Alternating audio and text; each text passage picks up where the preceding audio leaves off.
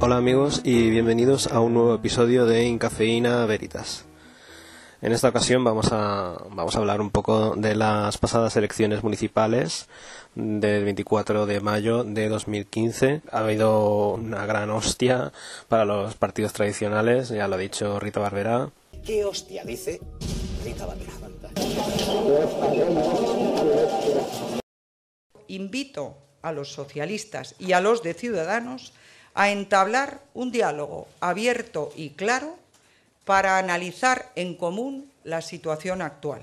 Quería volver a la política para intentar frenar a Podemos, que no lo he conseguido yo sola, pero que si el problema soy yo, desde luego no hay problema. Y, en fin, vamos a hacer un poco de balance de lo que supone el nuevo mapa político en España y en Cataluña, porque yo creo que es importante pues decir todo el cambio que supone todo lo que ha pasado, que no ha sido poco, a pesar de que intenten minimizarlo un poco los políticos que salen habitualmente por la tele, porque yo veo unos políticos por la tele siempre habitualmente y los veo mucho criticar a los nuevos partidos porque los tachan de mediáticos. Bien, yo tengo que decir que yo no paro de ver en la televisión, por ejemplo, a dirigentes del PP y también a los palmeros típicos, ¿no? Como Maruenda, Inda, etcétera, que siempre están en televisión pontificando sobre todo lo habido y por haber. Y sí, últimamente ha salido bastante, en el último año ha salido bastante el Pablo Iglesias, ha salido bastante, pues no sé, gente de partidos nuevos, ¿vale? Yo he de decir que he visto mucho a Pablo Iglesias por la tele, pero también he visto mucho por la tele a Carmona del PSOE, y no le llaman mediático, ¿no? Como forma parte del statu quo, entonces no se le dice nada, ¿no? No me vale, por así decir, que los resultados electorales del Podemos y de Ciudadanos se deban exclusivamente a que sale mucho por televisión, porque si hay alguien que ha salido mucho por televisión es el político del PP de turno, a decir alguna sandez de las que nos tienen acostumbrados. De que la inmensa mayoría de jóvenes españoles son del Partido Popular y aún no lo saben. Si es que en el pleno siglo XXI no puede estar de moda ser izquierdas, pues si son unos carcas, pues están todo el día con la guerra del abuelo, con las fosas de no sé quién, con la memoria histórica. El famoso mayo del 68, que la izquierda española además está muy orgullosa de esa época en la que jóvenes en París destrozaban las calles porque se aburrían y porque querían implantar la sociedad socialista. Bueno, pues yo os quiero decir una cosa, a estas alturas del partido, nosotros, desde el Partido Popular, este 68 lo queremos cambiar en un 89, porque en el 89 los jóvenes nos pusimos delante de un tanque en Tiananmen parando al comunismo, porque en el 89 los jóvenes tiramos con nuestras manos también el muro de Berlín, porque el 89 es la revolución de los jóvenes, la revolución de la libertad, la que ha triunfado de verdad. Y esa es nuestro credo. Lo mismo se puede decir de gran parte de los políticos habituales del PSOE. A mí últimamente me está dando mucha tirria la señora Díaz de Andalucía, ¿vale? Porque, bueno, pues está ahí diciendo que no hay que hacer caso a lo que digan los de Podemos, que no hay que dar un cheque en blanco y tal. Y la tía lleva como 3 votaciones para ser investida presidenta de Andalucía y no gana, pues porque no le da la puñetera gana de pactar con nadie, porque está acostumbrado a hacer lo que le sale la punta de ahí. Dices, o sea, antes de empezar a decir a los demás lo que deberían hacer, dado que tú no eres la líder de tu partido, sino la líder, digamos, únicamente de Andalucía, no digo que sea poco, pero te tienes que acotar un poquito a ese ámbito, antes de criticar al resto, primero soluciona lo tuyo, porque como se tenga que repetir las elecciones en Andalucía, igual las pierdes, porque la gente, digamos, que ya ha visto que se puede cambiar el mapa político con la irrupción de Podemos y de Ciudadanos, tal como sucedió a nivel estatal.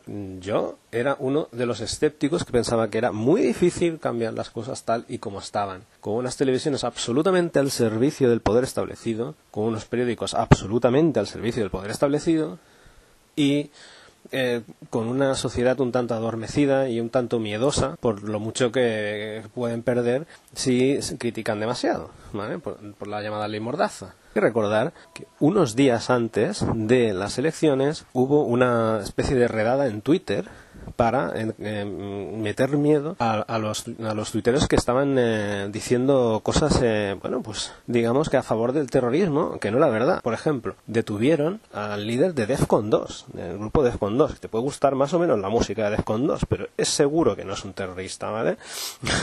Pues como yo puedo usar la ironía en Twitter para criticar algunas actuaciones del gobierno, pero claro, el líder de Defcon 2 es una persona pública, porque por lo mismo podrían, por ejemplo, entrullar a los del Twitter de Masa Enfurecida, son mucho más heavies, pero debe ser que como simplemente en Twitter no tiene su identidad real, pues la sabia policía española no lo encuentra, ¿no? O sea, porque yo es que flipo un poquito que para meter miedo a los chavales que en Twitter se están desfogando un poco de la realidad, de su día a día, de la falta de oportunidades, entran en Twitter y se quejan, ¿no? Que dices, hostia, deja el Twitter. Si están en Twitter no están en la calle quemando, ¿no? Contenedores y tal, que eso es lo que realmente le preocupa al gobierno, que haya una visibilidad en la calle. Si está en Twitter no sale en la calle, por lo tanto no hace falta poner las noticias. Por lo tanto, antes de las elecciones hubo un intento de acallar, para mí muy claro, como mínimo a la juventud, decir, mira, si le estamos haciendo esto al líder de una banda de rock, ¿qué te podemos hacer a ti, chavalillo? ¿Sabes? Que estás ahí, que no es nadie. Pero bueno, a lo mejor estoy yendo un poco saltándome algunos pasos porque a lo mejor venís de otro planeta y no sabéis un poco los resultados que hubo en España en las pasadas elecciones del 24 de mayo. El PP ganó las elecciones. Vamos a decirlo en plan gubernamental. El PP ha ganado las elecciones con, creo que son 6 millones de votos. El segundo es el PSOE con 5 millones y medio. ¿Vale? Y el tercero vendría a ser Ciudadanos con bueno, no sé si 1 millón y algo. Y el Podemos, pasa que como Podemos no es tercera fuerza porque ha ido en confluencia con otras fuerzas, por ejemplo en Madrid y Barcelona, con sus marcas, digamos ahora Madrid y Barcelona en común, por lo tanto no lo cuentan como tercera fuerza, ¿no? Es un poco la trampa para que no parezca tan grave, ¿no? La mordida enormísima que han metido las nuevas fuerzas al bipartidismo. Hay que decir que el PP ha obtenido unos 6 millones de votos, pero ha perdido 2 millones y medio. Ha perdido 2 millones y medio de votos. Y el PSOE creo que ha perdido 700.000 votos, ¿vale? Eso es una salvajada, eso es muchísimo. 2 millones y medio de votos, o sea, en Barcelona tiene una población de, si no me equivoco, 3 millones, ¿vale? Y luego hay que sumar la periferia y tal. Las ciudades metropolitanas bueno, son más, ¿no? Pero digamos, haceos a la idea de lo mucho que ha perdido. Es como el equivalente a una ciudad grande. O un gobierno de concentración en el que estén todos, incluida la señora Carmena, pero eso sí, con un programa que todos apoyemos, en el que, por supuesto, las propuestas de constituir soviets en los distritos decaigan, o un gobierno en el que apoyemos al líder del Partido Socialista, al profesor Carmona, o a la líder de Ciudadanos, la señora Villacís. Un partido que aspira a gobernar España y que saca estos resultados en sus principales capitales no va a ganar las elecciones generales. Esto lo ven ellos y lo ve cualquier persona con 2 dedos de frente. Además, cabe la posibilidad de que sí, ¿no? Cabe la posibilidad de que sí, de que gane las elecciones. Pero como el PP se ha dedicado sistemáticamente a hablar mal y a demonizar a todo contrario que se le ponga por delante, sea el PSOE, sea Podemos, sea UPyD, sea Izquierda Unida y sea incluso Ciudadanos, que es el partido que tal vez pueda gobernar en algunas alcaldías, incluso en un hipotético futuro gobierno de España, es el único partido, de todos los demás partidos, que puede ser que podría incluso llegar a pactar porque ideológicamente no son tan distintos.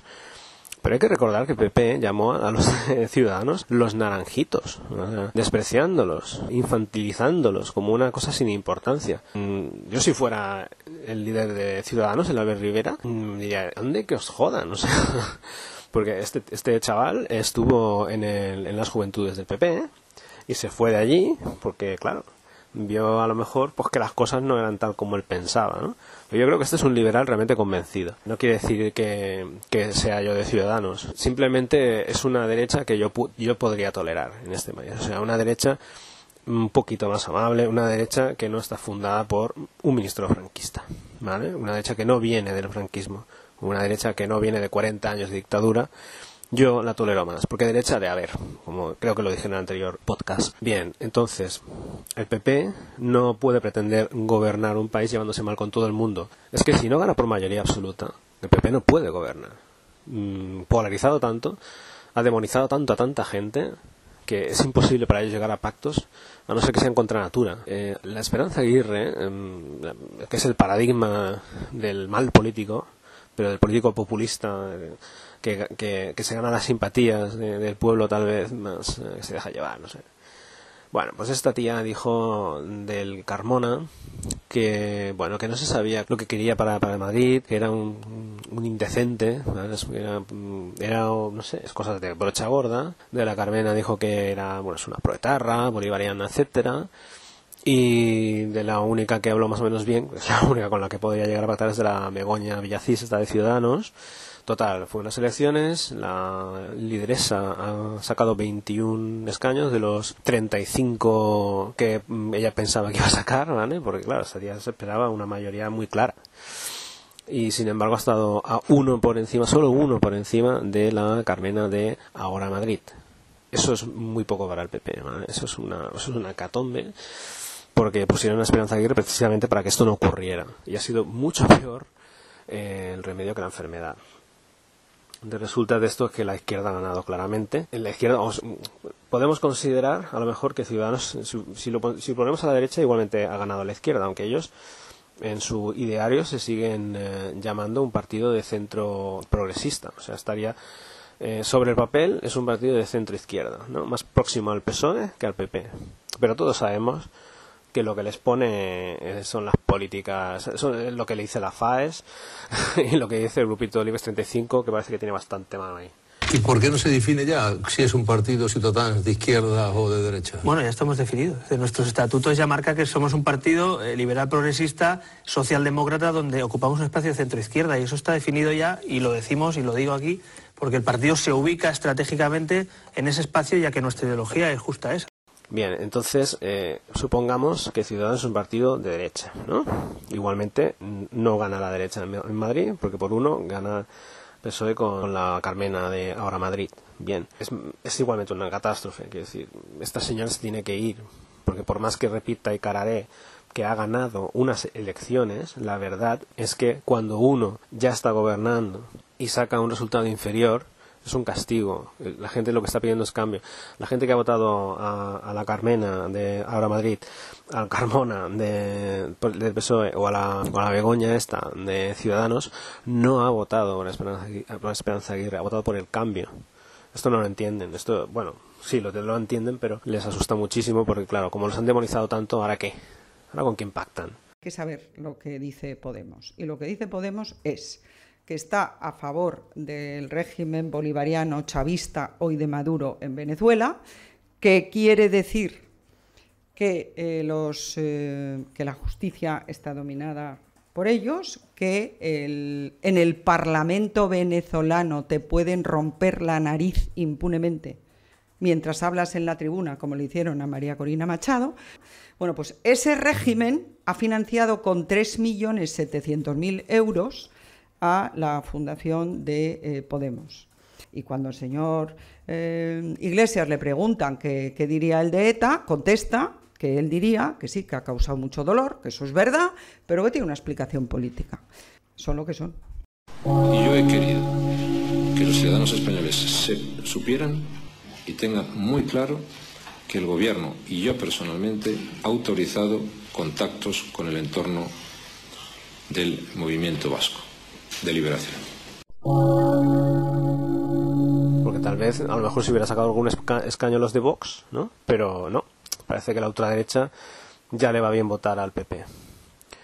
Por lo tanto, están solos. Y no solamente están solos en Madrid, están solos en todos y cada uno de los municipios de España. Están recogiendo lo que siembran, lo que han sembrado, lo que llevan haciendo desde hace muchos años. Una mayoría absoluta que les ha sentado muy mal, muy soberbios. Ellos ahora ya no pueden gobernar, si no es con mayorías absolutas. ¿Cómo lo van a solucionar esto? Yo lo veo muy negro para ellos, aunque bueno, habrá que ver qué es lo que hace el PSOE, porque también es parte del problema. O sea que parece ser que hay que pasar por ellos para encontrar algún tipo de solución. Entre la solución de pactar con el PSOE o abstenerse y dejar que gobierne el PP, en principio yo creo que la solución pasa por pedir menos cosas y pactar con el PSOE y sacar al PP de las instituciones, que se regenere ese partido, que eche de sus órganos internos, de su cúpula, a todos los corruptos y toda la gente que haya robado o que simplemente no hace falta ni robar, a toda la gente que haya mirado para otro lado cuando otros lo hacían, porque corrupto es el que roba, pero cómplice es aquel que mirándolo y sabiéndolo, sospechándolo, no haga nada, ¿no? Entonces yo no me creo esto de que en el PP solamente haya unos pocos que roban y que ahora el foco se ponga sobre ellos y parece que sea todo el partido, ¿no? Todo el partido ha de saber, todo el partido ha de conocer que algo raro se está moviendo. Si no es que has robado en el PP es porque eres cómplice o algo te estás llevando. No puede ser. Me niego a creer que la gente sea tan tonta dentro de ese partido que no vea. Por ejemplo, Cristina Cifuentes ha llevado en sus listas a un corrupto, el número 7 de sus listas. Ahora se ha desimputado. Oh, milagro, ¿verdad? Porque la opción que les daba de pactar Ciudadanos era que no tenía que haber ningún imputado en las listas. Entonces, si había un imputado, se quita. Así que no hay ningún obstáculo. Esto no me está gustando, claro. Yo si fuera Ciudadanos diría no. O sea, ya sabías que este hombre era corrupto. Y si no lo sabías, no puedes gobernar una ciudad. Porque si ni en tu propia gente de confianza puedes realmente confiar, porque te la ha metido doblada, es que no hay salvación. O sea, yo lo tengo claro. O sea, si tú llevas a alguien en tus listas que está imputado y tú estás diciendo que no vas a gobernar con alguien que sea corrupto, porque decir que es imputado es decir, no voy a gobernar con alguien que tolere de alguna manera la corrupción. Si tú llevas a alguien corrupto en tus listas, una de dos. Si no lo sabes, no puedes gobernar una ciudad. Y si lo sabes, tú también formas parte del problema. Es que no... De verdad, las cosas deben cambiar. Los partidos grandes deben saber que no pueden hacer lo que salga de la punta del nabo. O sea, es que no puede ser. Es muy inadmisible esta tolerancia a la corrupción, ¿no? Deberíamos ser totalmente intolerantes.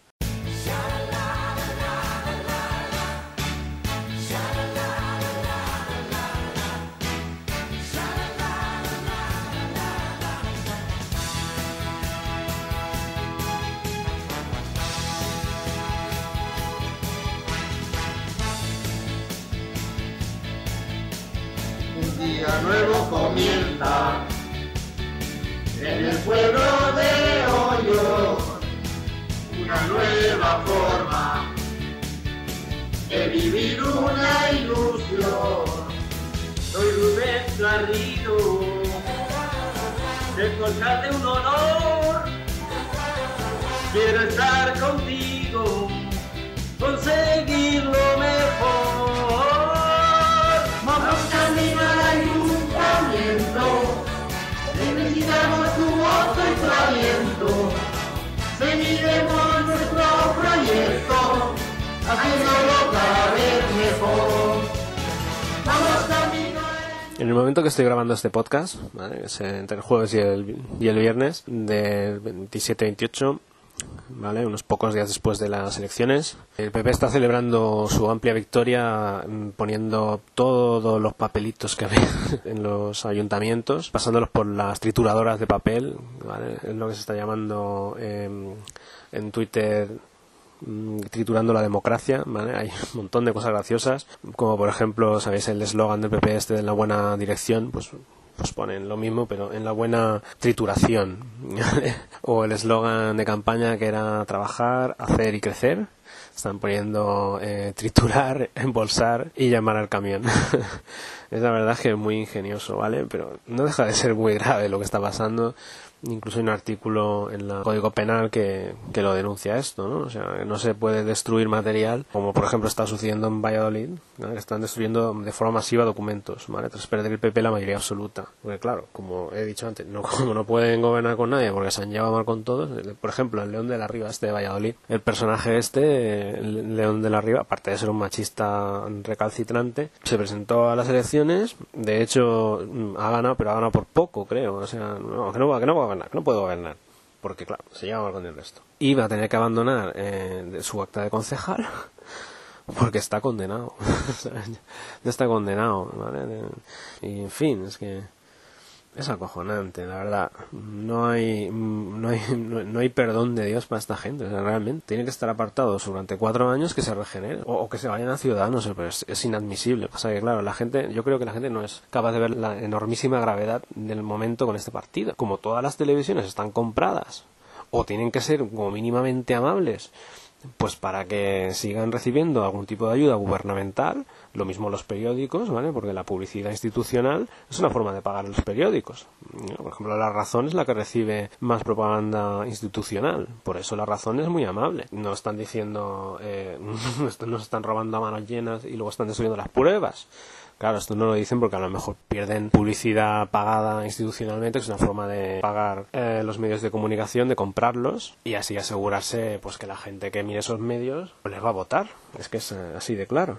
La suya se da de narices contra la ruina de la gente, ¿entiendes? Decirle a miles de familias que están luchando por darle de comer a sus hijos, venga usted, si tiene narices, venga usted a nuestras reuniones. Más de 200 plataformas, nuestro movimiento no deja de crecer, será porque nos lo inventamos, es pura demagogia. Las personas que vienen a las plataformas, la gente que se mata, me está diciendo que es demagogia, la gente que se mata. No, lo que usted está diciendo sí es demagogia.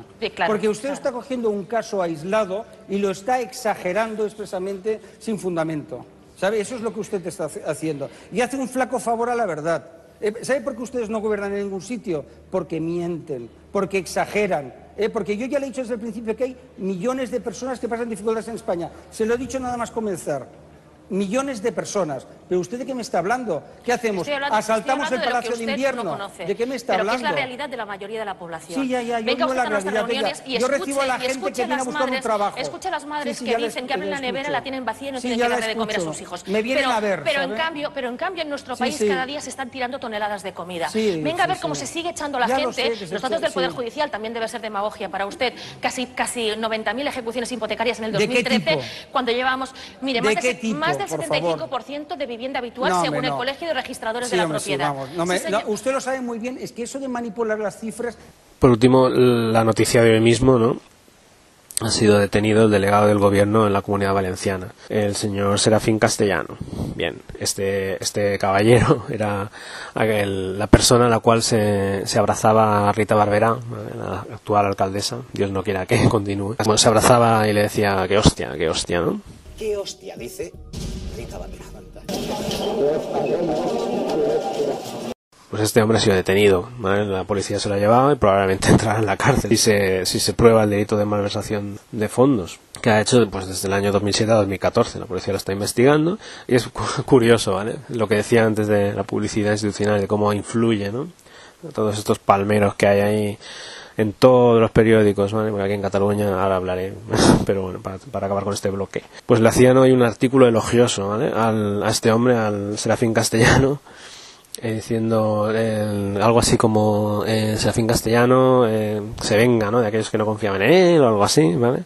Porque es la única cabeza visible con autoridad en la Comunidad Valenciana, ¿vale? Después de que Fabra y Rita hayan sido cuestionados y tal y cual. ¡Pam! Pues es un corrupto. Venga, ¿qué más quieres, no? No sé, es que no hay ni uno que se salve, es que de verdad, es que si yo fuera del PP diría, bueno, pues tal vez me abstendría. Digo, no me convence ninguno, pero es que este partido no lo puedo votar, pues me abstengo. Y a lo mejor es por ahí que ha habido una abstención pues similar al año pasado, que a lo mejor también se abstuvieron los del PSOE, no lo sé.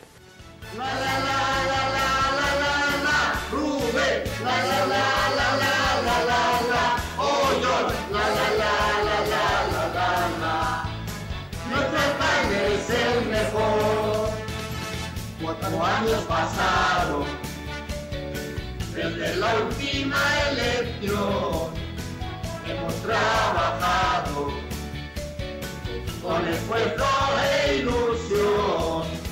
Nuestro pueblo ha cambiado, es un poco mejor, no nos conformamos, por eso votamos. En fin, en Cataluña ha pasado que ha ganado la Ada Colau, contra todo pronóstico. Confieso que yo en esta ocasión he votado por el partido de Ada Colau, Barcelona en Común. Es un partido que no existía hasta hace 3 meses, porque antes era Guanyem Barcelona, que es como digamos el proyecto al que yo me apunté, aunque no continué, simplemente recibía emails y cosas así, pero estaba informado y era pues como una especie de plataforma ciudadana para ver si se podía hacer algo para llegar a la alcaldía y desde ahí pues atacar desde dentro, un poco con lo que hace la CUP. Yo creo que en sus inicios nadie pensó jamás que se llegaría tan lejos, ¿vale? Que haya ganado Ada Colau la alcaldía de Barcelona es un hito, es un hecho histórico, es inaudito, no tiene una explicación racional, solo que claro, aquí se nos ha dado mucha caña, ¿vale? El tema de los desahucios ha ayudado mucho que Ada Colau haya sido una cara visible de la PA. El tema de los desahucios, era una activista social, ha hecho muchas cosas y por eso ha gozado de la simpatía de mucha gente, porque es una de las pocas personas que se presentaban que ya ha hecho cosas por la ciudad, igual que en Madrid ya ha hecho cosas, ya tiene una trayectoria, ya ha hecho cosas buenas por la ciudad. Entonces se le presupone una autoridad moral, ¿vale? Es alguien en quien confiar. Lo que pasa es que aquí es diferente a Madrid. Aquí existe el tema de la independencia, que es muy fuerte. Hay gente de izquierdas que no le ha gustado que haya ganado la Ada Colau, a pesar de que inequívocamente es de izquierdas. Tú lees el programa de Ada Colau, de Barcelona en Común, ¿vale? Que es el partido, la confluencia de partidos, donde está Guanyem. Bien, tú lo lees y luego lees el de la CUP, que es el de la izquierda, la popular, ¿no? De Barcelona y la CUP. Se prefiere dárselo a CiU. O sea, hay mucha gente, por ejemplo, de Esquerra Republicana o de la CUP, que le gustaría que gobernara CiU solo porque tiene un discurso mucho más independentista que el de Ada Colau. Entonces yo me pregunto, ¿estamos tontos o qué? ¿Somos imbéciles o qué? Pactos contra natura, pero si...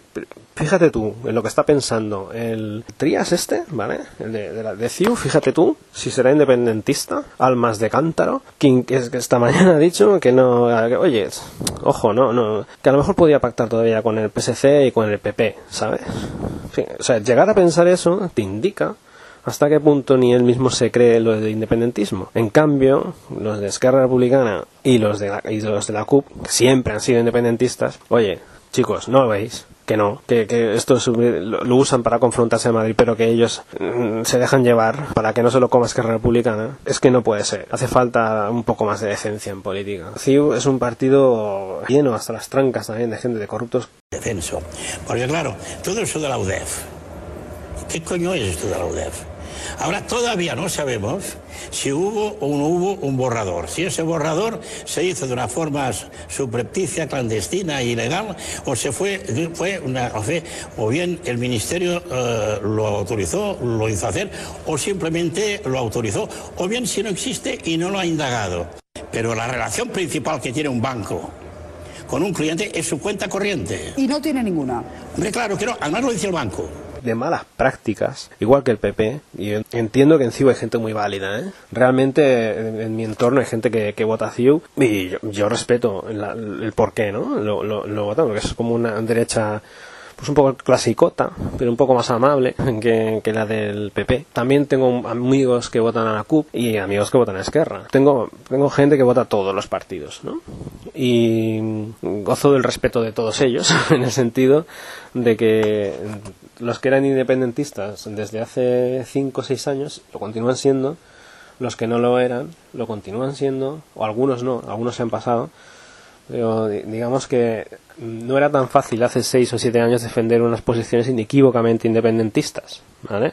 Y a esta gente la respeto. O sea, la gente que hace 6, 7, 8 años votaba para el independentismo, votando a Esquerra o votando a la CUP, goza de mi respeto porque es coherente, ¿vale? Y de la misma manera yo creo que también nos respetan a los que pensamos distinto desde hace mucho tiempo, que no nos hemos subido a un carro u otro aprovechando la crisis. O sea, eres independentista por convicción, pues no sé, no por cuestiones económicas te convierte en un independentista, ¿vale? Que es lo que yo veo en CiU, que como son básicamente gente de SADE y gente que lo único que le interesa es el dinero, porque Trías ha convertido en esta ciudad en una empresa para ganar dinero, para pagar a la Generalitat, y esto yo lo pienso y muchos lo pensamos, pues claro, cuando tú quitas el dinero de la ecuación, resulta que no son independentistas. Lo que son unos clasistas de tomo y lomo, y prefieren el independentismo por cuestiones económicas, no de identidad. La gente que ha votado siempre, toda su vida, al independentismo es por convicción, por un sentido identitario, por la lengua, por una defensa de unas tradiciones y de una forma de ser y de pensar. Y yo eso lo tengo que respetar. Y no me importaría nada vivir en una Cataluña independiente con gente que tuviera estas convicciones. Pero no con gente que lo único que le interesa es el dinero. Una Cataluña independiente gobernada por CiU no me convence. Usted ha sido presidente de la Generalitat durante 2 años, la legislatura más corta. No ha llegado. ¿No ha llegado a 2 años? Ha llegado a 2 años. En ese tiempo, en Cataluña, ha aumentado el paro, ha aumentado la pobreza, han disminuido las empresas y usted no ha conseguido el pacto fiscal. Si llegase un extranjero que no supiese nada de la relación entre Cataluña y España y viese ese balance, diría, yo no sé, ¿este señor cómo se vuelve a presentar? Sí, exacto, sí. Si el balance es ese, yo no tenía que haber avanzado las elecciones. Si yo le enseño la foto de este señor, sí, ¿a usted qué se le viene a la cabeza? Millet, el Palau de la Música, un proceso en el cual además nuestro partido pues está pendiente de un trámite judicial que deseamos que se haga rápido. Pero efectivamente, ahí hay corrupción. O sea, usted afirma que Cataluña... No, Cataluña... En caso de que lo usted que haría... sea el presidente de un Estado catalán, Cataluña no tendría monta, ejército. Si depende de mí, no montará un ejército. Cataluña lo que tiene que hacer es entenderse con alguien que tenga un ejército, sea España, sea Europa, sea la OTAN o quien sea, y pagar lo que nos corresponde para nuestra protección y nuestra defensa. Una subcontrata. Bueno, llámale como quieras, pero es que me parece que es mucho más razonable así. Me gusta que usted vaya dibujando cómo será ese Estado. Claro, ya sabemos qué bandera tendrá, ya sabemos que no tendrá ejército. Bueno, poco a poco. Por ejemplo, en ese nuevo Estado, ¿quitarán ustedes los peajes de las autopistas? No, porque si no se pagan las autopistas con peaje, hay que pagarlas con los impuestos de todo el mundo. Pero si están pagadísimas esas autopistas, señor Mas. Bueno, ¿se van a devolver esas autopistas ya? Fíjese, muchas veces por bajar peajes se han alargado las concesiones. ¿Los jubilados en ese nuevo Estado volverán a tener los medicamentos gratis? No, tampoco. ¿Derogarán ustedes la reforma laboral y los despedidos volverán a cobrar 45 días por año trabajado? No por los 45 días, pero haríamos una norma laboral bastante distinta de la que se ha hecho en el conjunto de España y bastante más moderna. ¿Los catalanes nos volveremos a jubilar a los 65 años? Creo que tampoco sería así. Creo que también la edad de jubilación se va a ir alargando porque vivimos más años. No me interesa mucho este nuevo Estado. No. Ustedes han ganado elecciones, todas las elecciones autonómicas que ha habido en Cataluña. Y, bueno, muchas veces han utilizado el argumento de echarle las culpas de las cosas malas que pasaban en Cataluña a España. ¿Cree que ese argumento se les puede acabar con la independencia? Me hace usted sonreír y todo. No, pero sí. Ojalá no tuviéramos que utilizar ese argumento. Se lo digo porque no vaya a ser que un día que tengan Estado propio se repita mucho la frase en Cataluña de contra España vivíamos mejor. Espero que no. Y por eso me sabe mal que se metan tanto desde Esquerra y desde las CUP con Ada Colau por no tener un discurso tan independentista. Porque ella por lo que está es por lo que yo estoy y lo que está mucha gente, que es por el derecho a decidir y que cada cual decida libremente. Que cada cual pueda votar, que cada cual decida, de verdad. En un referéndum vinculante. Eso es lo que yo deseo que se haga. Y si sale que sí, pues te jodes y bailas. Entonces, pues oye... Europa no ha sido siempre así como es. De hecho, Europa siempre está cambiando. ¿Cuántos países había hace 50 años y cuántos hay ahora? ¿Es la misma Europa? Pues lo mismo. Se puede cambiar. Sí, se puede cambiar. No sé de qué manera, ¿vale? Porque entiendo que sería un cambio drástico y traumático para mucha gente. Pero de alguna manera puede haber una solución que beneficie a ambas partes, ¿vale? Y si sale, pero lo mismo, si sale que no, pues lo mismo, te jodes y bailas. O sea, porque es la voluntad del pueblo. Es la voluntad de la gente. Debería ser sagrado.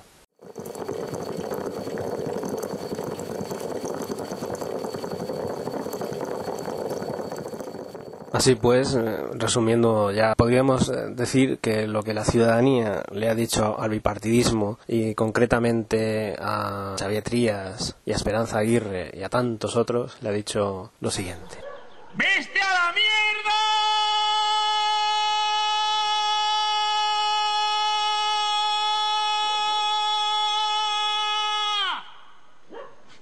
Joder, qué a gusto me he quedado.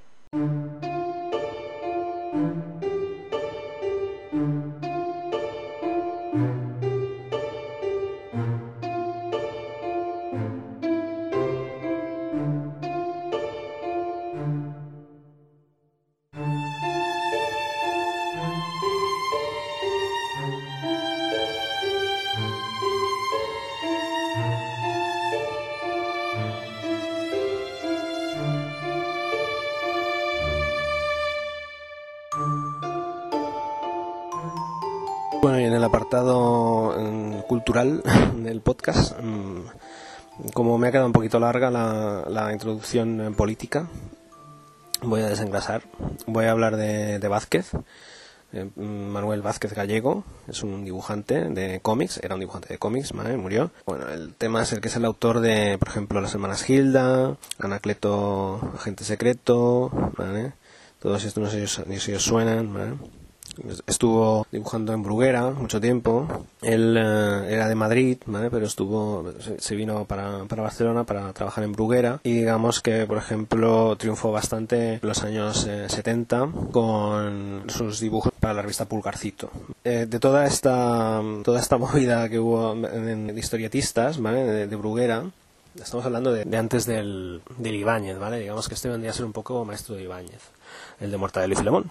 También vendría a ser un poco precursor de una nueva forma de hacer cómics, de hacer tebeos. Voy a hablar más de tebeos porque creo que es más correcto en el ámbito, digamos, español, clásico, de ese tipo de historietas. Entonces, ¿por qué hablo de este? Alguno dirá, pues tampoco es tan gracioso, tampoco es tan bueno, hay que situarlo en su época. Y sobre todo hay que hacer mención que había un poquito de censura, ¿no? En aquel momento, incluso él lo explica en un documental. Muchas veces él se le iba un poquito la pinza y le decía, no, esto no puede ser. Vázquez, tal vez también sería interesante conocerlo por dos obras. Una es ajena a él y la otra sí que es de él. Una es por la película, ¿vale? Que hizo protagonizada por Santiago Segura, que a mí personalmente me gusta, y hay gente que opina que no, porque al ver a Santiago Segura en televisión pues se le viene a la mente la imagen de Torrente, y claro, Torrente es un canalla sinvergüenza, pero es que Vázquez era un poquito sinvergüenza también, ¿vale? Él mismo se autodenominaba como el rey del sablazo, ¿vale? Porque era un tipo que con el dinero pues no pagaba Hacienda, y si podía pues no devolvía sus deudas, ¿vale? Siempre andaba escaso de dinero, también porque en Bruguera por lo visto no pagaba muy excelente. Esa sería una obra para conocerlo, ¿vale? La película de Vázquez, protagonizada, como digo, por Santiago Segura. Los malos son los que te quieren sacar algo a ti. Aparta, hijo, que pasa el talgo. Hay que hacerles creer que lo tienen, que pueden sacarte algo, cuando en realidad eres tú quien se lo está sacando a ellos. Hay que aprovecharse del momento. Pase y pruébeselo, ya verá. Los mancho mucho en la obra, ¿sabe? ¿En la obra? Sí, soy ingeniero. ¡Ingeniero! ¡Vázquez! ¡Cuidado con las carteras! ¡Qué gracioso! Es el mejor dibujante de tebeos de España. El Velázquez de los tebeos. Las hermanas Gilda, Anacleto... La tenemos en el bote. ¡Vamos! Queremos una habitación de matrimonio. Libro de familia. Este es de familia numerosa. La suite diplomática. Sacarle la pasta al que la tiene es algo más que un derecho, es una obligación. Te jodes. Siguiente.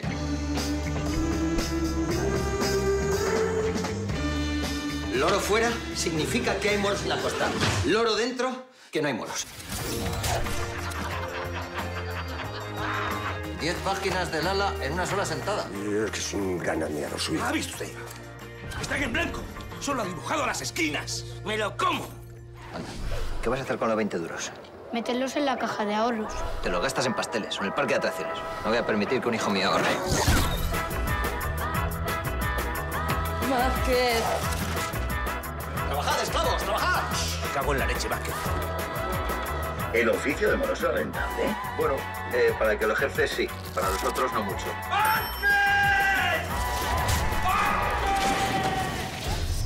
Y la otra obra que, digamos, para mí es la que más nos puede gustar ahora, ¿vale? Estuvo dibujada pues en los 90, en mediados y finales de los 90, antes de morir. Este hombre murió en los 90. Entonces el tema es que ahí era libre, ¿vale? Ya no había censura ni historias, y estaba cansado de los personajes de siempre, ¿vale? Las hermanas Gilda, de Heliodoro y de su puta madre, ¿vale? Un montón de personajes que en realidad no le gustaban. Él no los recuerda con mucha nostalgia. Entonces él hace un libro, hace una serie de historietas para Glenat, donde él se pues se le va a la pinza totalmente todo lo que puede y más. Y entonces cuando murió Glenart lo recopiló todas sus historias, no son pocas, ¿vale? Lo recopiló todas en un tomo que se llama Lo peor de Vázquez, ¿vale? A mí personalmente me gusta y yo recomendaría a todo el mundo, pero hay historietas mejores y peores de Vázquez, pero sí que algunas son totalmente salvajes. Sobre todo hay una que dice el tipo de mujeres, ¿vale?, que te llevas a la cama. Y es que es acojonante el nivel soez, ¿vale?, el nivel de me importa todo tres pepinos, voy a hacer lo que me salga. Es muy interesante. Luego, más allá del tema de las historias que cuenta y tal, y esto digamos que es la principal innovación que hace Vázquez y por lo que se le considera, bueno, serían dos cosas. Una, que es el trazo fino, rápido y grácil en un momento, o sea, se notaba que era todo de un trazo y rápido y limpio, ¿vale?, con gran contraste. Era realmente en su estilo alguien espectacular, así lo atestigua su producción, era capaz de producir cantidades ingentes de historietas.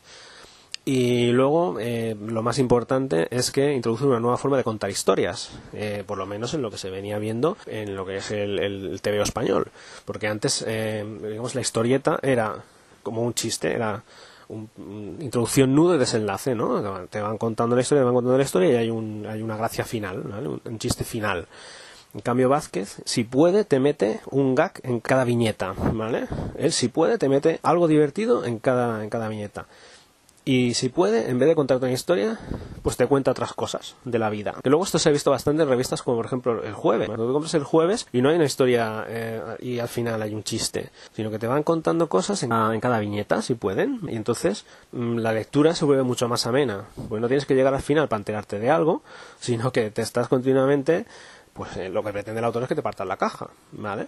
¿Algo? ¿Con qué coño dibujo yo? Eso es lo que nos preguntamos todos. ¿Con qué coño dibujas? Con cualquiera, me da exactamente lo mismo, mientras sea jugosito. Papel, venga, acción, cámara.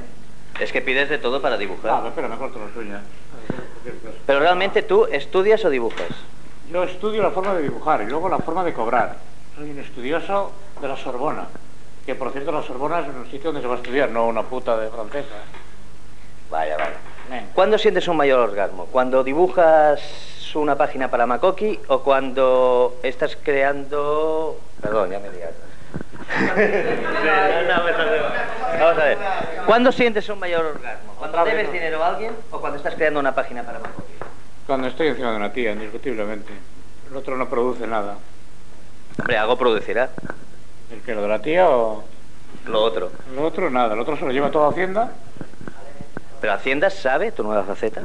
Hacienda, claro que lo sabe. Vivo allí. En muy poco tiempo has adelgazado un montón de kilos. ¿Esto tiene algo que ver con los trabajos que has hecho para Makoki? Sí, trabajos manuales casi todo. Matado a pajas estoy. ¿Piensas comprar la revista Makoki? Es mía, querido. Y esto es lo que recoge y digamos que perfecciona Ibáñez con su Mortadelo y Filemón. Todo el mundo sabe que Mortadelo y Filemón, en su caso, sí que hay una historia, ¿vale?, que están Mortadelo y Filemón resolviendo un caso. Y al final se llega a una conclusión y es una chiste y muchas veces salen corriendo y tal. Pero durante la historia es muy gracioso también. Siempre hay algún chistecito, siempre hay alguna historia, alguna cosa del dibujo que te ríes, ¿vale? Y esto, digamos que el Vázquez es uno de los primeros que lo hace, si no el primero, y es muy considerado por esto. Y bueno, considero que tenéis que saberlo. ¿Vale? Porque a mí me gusta mucho Vázquez. En su momento tengo que decir que no lo consideré. Me parecía, bueno, yo era más de cómics Marvel. Pero luego con el tiempo, pues uno descubre pues el arte de la gente, de las personas que hacen cosas que aunque en su momento no eras capaz de verlo, luego sí, ¿vale? Luego lo ves y dices, hostia, es que claro, es que este tío hizo esto cuando nadie lo estaba haciendo. Tú compáralo con el resto de los integrantes del Pulgarcito, que cada uno tendría su estilo y tal, pero venían de una escuela más antigua, más clásica, y este era como el outsider, y al final el outsider fue el que marcó tendencia para toda una futura generación de historietistas. La desgracia, no sé, de divertirme tampoco me divertía mucho, lo único que pretendía era alegrar mi vida. Y mi vida, claro, la alegraba pues cuando cobraba, que en aquellos tiempos era difícil, y cuando te olvidabas completamente de lo que habías hecho. Entonces sí, entonces empezaba una vida estupenda, maravillosa. Pero dibujando, pues no, la verdad. Me da culpa, pero en descargo mío te puedo decir que eran impuestos por un alto jefe de la editorial. En aquella época muy poco personaje era libre, tenía que decir, hágame usted esto, hágame usted aquello, hágame lo otro, sobre aquello trabajaba.